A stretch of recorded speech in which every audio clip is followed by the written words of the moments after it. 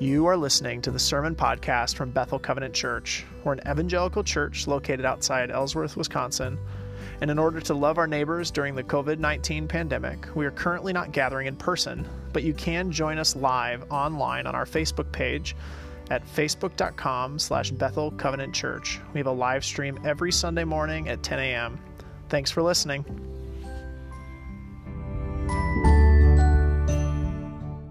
All right, so today we're going to be finishing our relational covenant. We've been walking through our relational covenant, and we're going to be in the book of Colossians. If you've got your Bible at home, I invite you to get it out. Colossians chapter 1, verse 15 through 23.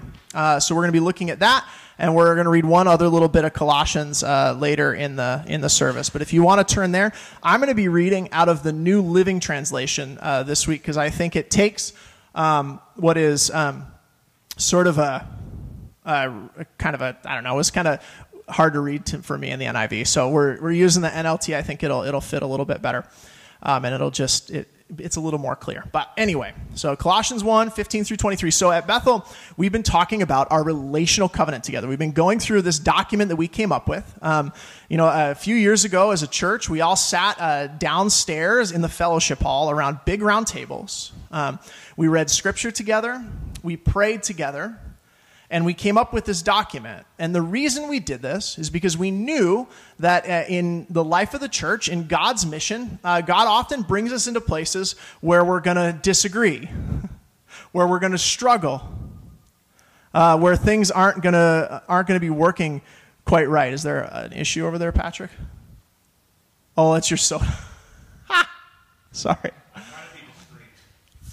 That's the problem is I'm not discreet.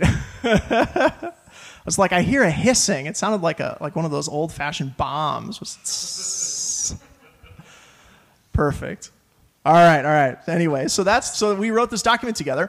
We prayed together, and we agreed to it because we believe that conflict in churches and in life is not a sign that we're not following God. It's not a sign that things are bad. It's actually normal and natural in human relationships for us to disagree.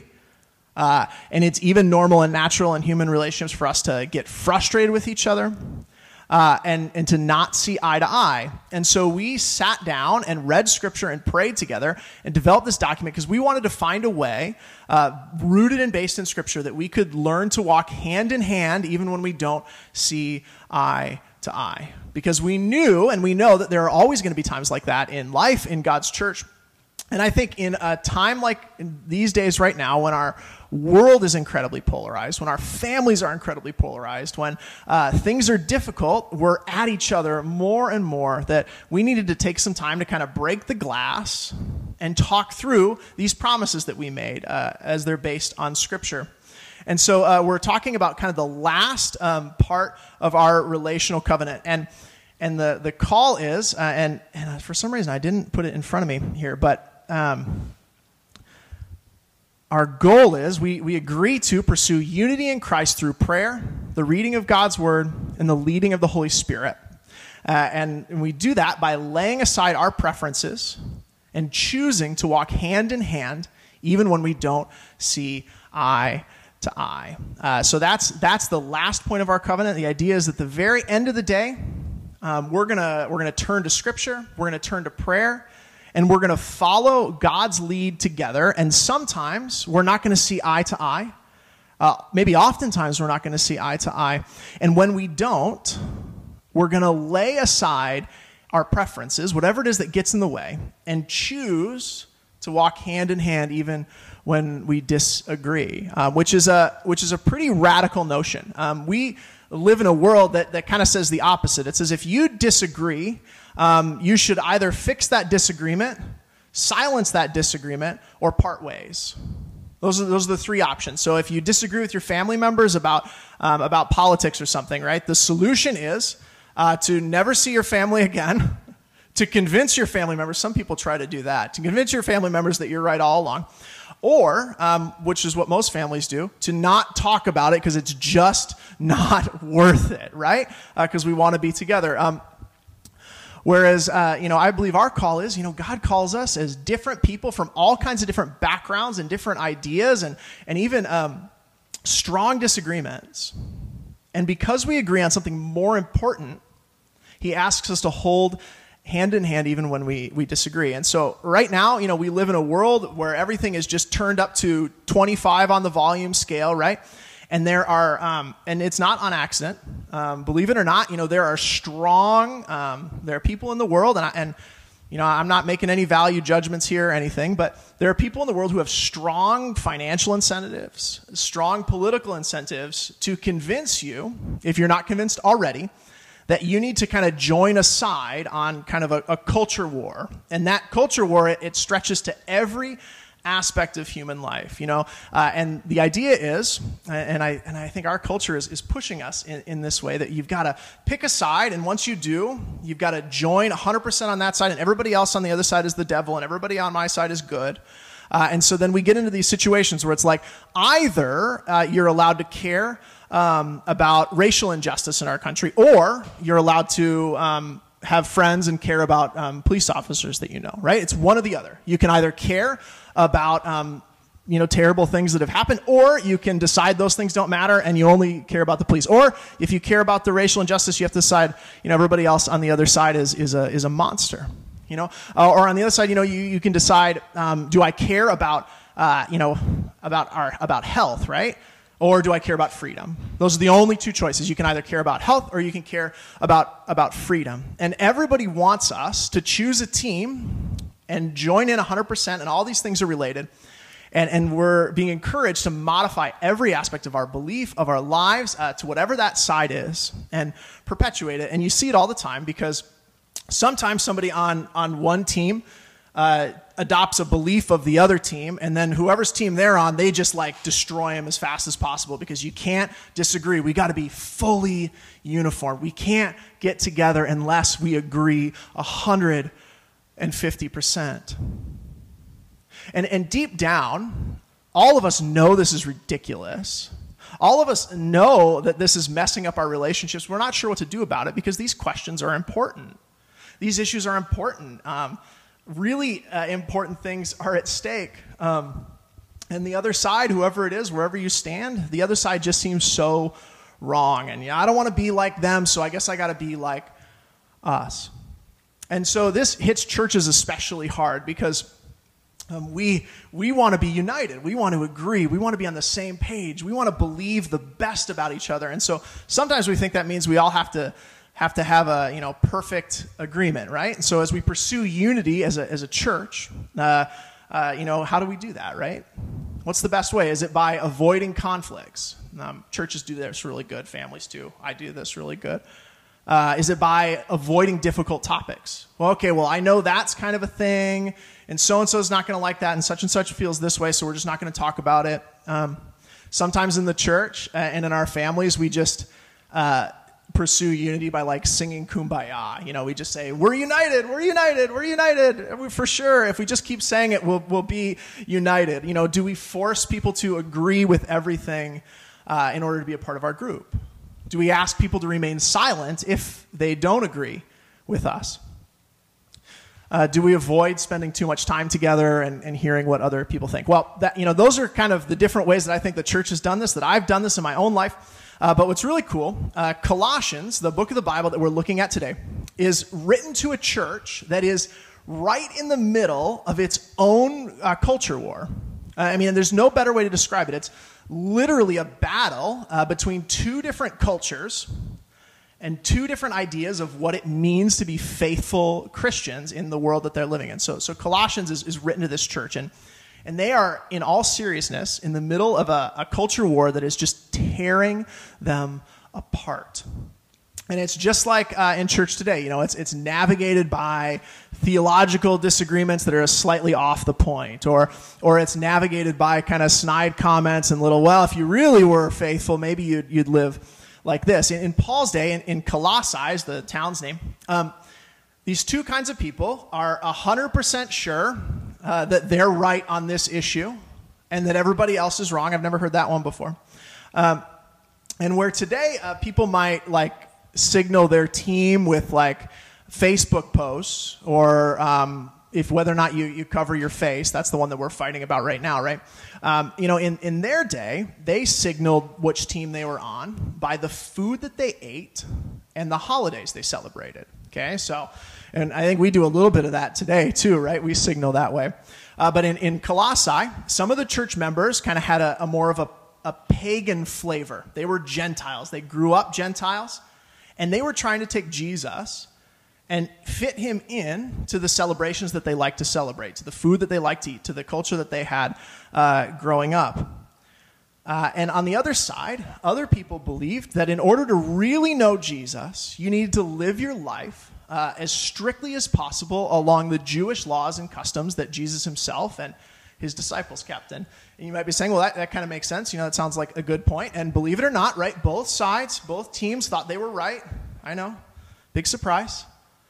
Two camps, both certain. And so the question that they were facing is, should our Christianity be marked by Gentile ways of life or by Jewish ways of life? What's the right answer? And so one of the leaders at this church, a man named Epaphras, reached out to Paul, a well-known missionary in the time, and said, hey, this is what's going on. We're at each other's throats. We're about to fall apart. Paul, can you help us? And so Paul writes them a letter, and they're hoping for somebody to come in and solve this dispute. So Paul writes them a letter, and I encourage you this week to read all of Colossians. It's amazing, and it revolves around this question, this back and forth. It's interesting stuff. It deals all over the place with the divisions and the polarizations in this ancient church culture war. And it encourages me because as we have conflict, as we have disagreements, we can look back and say, okay, even the first churches, not long after Jesus died and rose again, struggled. They disagreed with each other. They got mad at each other. They thought some of the other people in their church maybe shouldn't be in their church. And as sad as that is, and it's sad as that we still deal with it today, that God works in the middle of it. And God uses even people like us to be his church. And so Paul writes this letter. I encourage you to read it. And it's interesting because in it, Paul refuses to solve the problem and answer their question. He refuses to say, okay, yep, you guys are right. You guys can get lost. Let's move on. No, he doesn't solve it in the way that I think they might have hoped. Early in this letter, and the passage we're going to read is a little poem. It's a little poem that Paul writes about who God is. And he invites us to, instead of deciding which team is right, to instead fix our eyes on Christ and hope that by fixing our eyes on Christ, we might find a new way forward to be his church. So this is it, Colossians 1, 15 through 23. And again, I'm reading out of the New Living Translation. And the New Living Translation tries to kind of preserve this as a poem, because it's a poem that Paul is writing here. It goes like this. He's telling a story about Jesus. He says, Christ is the visible image of the invisible God. And again, he's reframed the conversation. Christ is the visible image of the invisible God. He existed before anything was created and is supreme over all creation. So this is what Paul's saying, that if you want to know what God looks like, Christ is the image of that. And not only that, he was existent before creation, and everything else is under Christ. So it continues. For through him, God created everything in the heavenly realms and on earth. He made the things that we can see and the things that we can't see. He made things like thrones, kingdoms, rulers, and authorities in the unseen world. Everything was created through him and for him. Now, before we move on, Paul's making a really important point. He's saying that, okay, so here's God at the beginning of the timeline of history. He makes himself visible in Christ, and everything else in the universe that exists flows through Christ. Okay, so if you're looking at kind of the Venn diagram of the universe, there's Christ is the big circle, and every other circle, everything that exists in the world is inside of that. So, right, not just the earth, not just the air, not just the bugs, not just, Patrick 7-Up. All of those things are physical things in the world, but he also says everything in heaven flows out of Christ too. And so that means that every throne or kingdom or ruler, political systems, theological disagreements, spiritual forces are all, they come through Christ. All created things draw their source in Christ. Everything was created, everything, through him and for him. So this is really important. He says, he existed before anything else. And not only this, what does Jesus do? It says he holds all creation together. So everything that we're in, everything that we see, everything that we think, everywhere that we go, everything that we do in heaven and on earth is contained inside that Venn diagram, that circle of Christ. And Christ holds it together, according to this poem, according to Paul.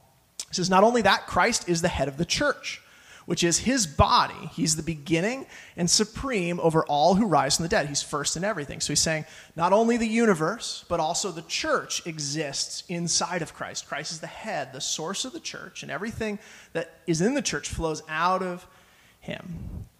And then he kind of concludes. He says, this is why, therefore, for God in all his fullness was pleased to live in Christ.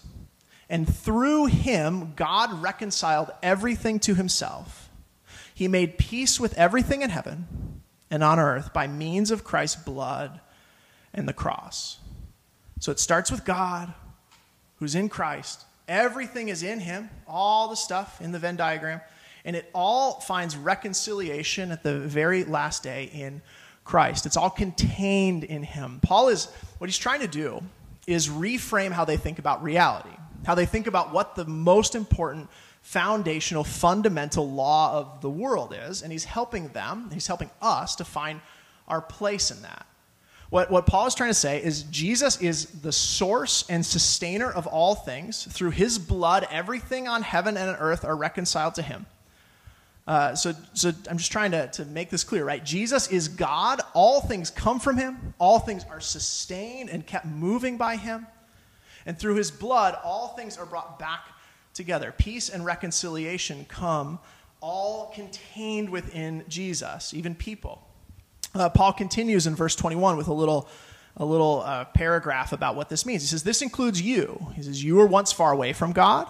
You were his enemies, separated from him by your evil thoughts and actions, yet now he has reconciled you. He's brought you back to himself through the death of Christ in his physical body. As a result, he's brought you into his own presence, and you're holy and blameless as you stand before him without a single fault. He says, but you must continue, and it's really important to Paul, and it's really important for us. He says, you must continue to believe this truth and stand firmly in it. Don't drift away and assume that when you've heard the good news,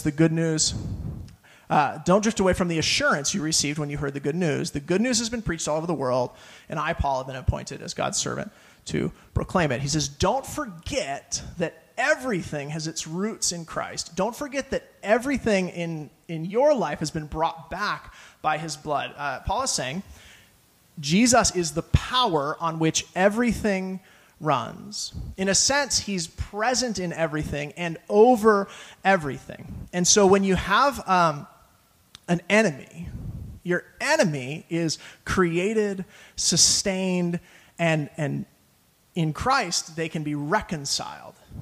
When you have a friend, they are also under that umbrella. When you have somebody that you think is a real jerk, they also fit under the umbrella of Christ as his creation. And not only that, spiritual forces, political structures, your beliefs, your views, all of them are smaller than God. All of them are inside of him rather than the other way around. And so as creator and sustainer, God contains the universe and fills it up. So you're never outside of him. So no matter how different you are from somebody else, no matter how wrong somebody else is, you're connected through God, from whom everything flows out of, and to whom all of us can be reconciled. That means that there's nobody that's too far gone for reconciliation. And maybe this sounds like a little like new agey, like all life comes from the same fountain, man. Like we're all one. But Paul means it. Really, he means our source comes from Christ. And this is the story of the world. He tells them this so that they remember what the story of the world is. That we're all connected, that we're all one in Christ. We're all made by the same God. We're all individuals that can be his children through his grace. Oftentimes we think the world is a bunch of different circles. There's the good guys and the bad guys. There's the Republicans and the Democrats. There's the smart people and the dumb people, the young people, the old people. And we think every battle between these groups is so important. In everything, it's either us or them. It's right or wrong. It's good or evil. It's Whigs or Democrats, right? We tell ourselves all kinds of stories that divide our world into countries and beliefs and circles. And we think that to unite, we have to eliminate the other circle. We have to eliminate the other people. But Paul, inspired by the Holy Spirit, is saying this, that if we want to come towards other people, we don't have to destroy our differences. We just have to move towards Christ. In fact, if we move towards Christ, we can't help but being closer to other people, even people we disagree with, because Christ is at work in everyone. If we really believe in a creator, a sustainer, and redeemer, the closer we are to that creator, the further along the path we are in our relationships with others. Because all of these important questions, all these important debates, all these important disagreements, and they are important, are taking place in the middle of a much, much more, infinitely more important story. A story that takes eternity to play out. A story that I guarantee you 100 years or 1,000 years, we will not remember the disagreements we had with each other in just this time. Just like we don't remember the disagreements of Paul's first church, because the story is bigger than those. And so instead of fighting and dividing and tearing each other down over so many different camps and arguments, our only choice is to move towards Christ and find peace.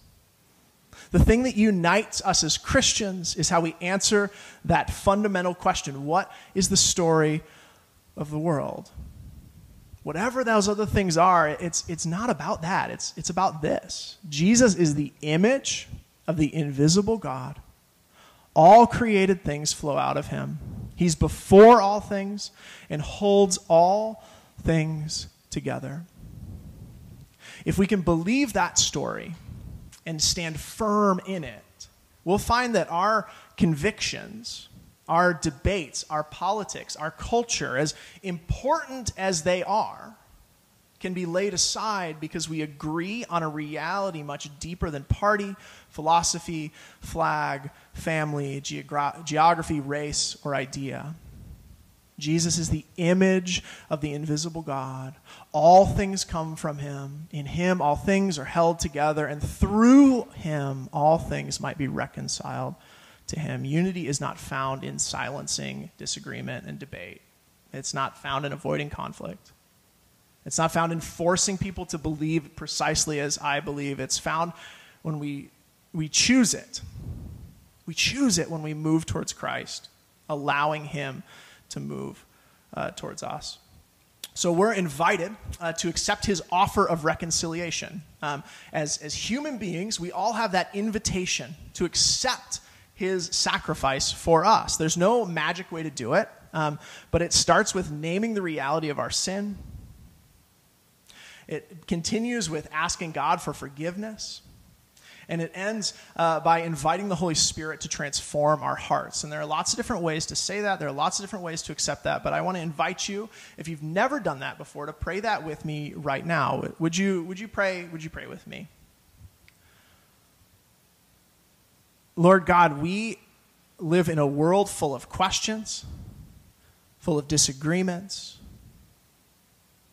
full of polarization, and everything that happens every single day of the week seems so important. But when we study your scripture, we notice that the story you're telling is just so much bigger than the stories of our day. It's so much bigger than the nightly newscast. It's so much bigger than even the things that we think are the most important issues of our time and our place, because your story started long before us and it ends long after us. And so, Lord, we come to you for reconciliation, to remember, to acknowledge, to accept your grace, so that we can be a part of the story that you're telling on this earth. So, Lord, we come before you, we say, God, our evil, our sin, our failures are great. We are selfish people. I'm a selfish person. I can't ignore it any longer. We're sorry. I'm sorry for the ways I fall short, God. For the sake of your Son, Jesus, forgive me. By your Holy Spirit, make me new. God, we thank you for the work of reconciliation by the blood of Jesus shed on our behalf. In your name, amen. If we make that choice, in Colossians 3:15 through 17, if we make that choice to be reconciled, to accept that gift, Paul gives us 3 things we can do when we're tempted to forget what the world really is about. 3 things we can do to return back to him. When we forget, we can do these 3 things. And it goes like this. Colossians 16 and 17. It says this.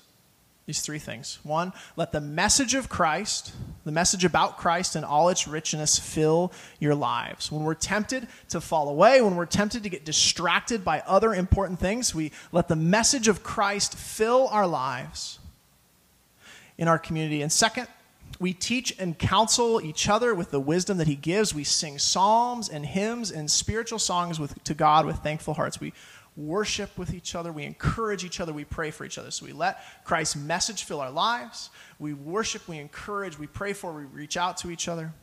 And 3rd, whatever we do or say, we do it as a representative of the Lord Jesus, giving thanks through him to God the Father.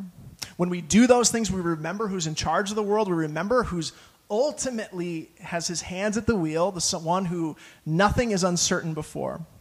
So may we let the message of Christ fill our lives. May we teach each other with the wisdom of Christ. And may we do everything as his representative on earth. Amen?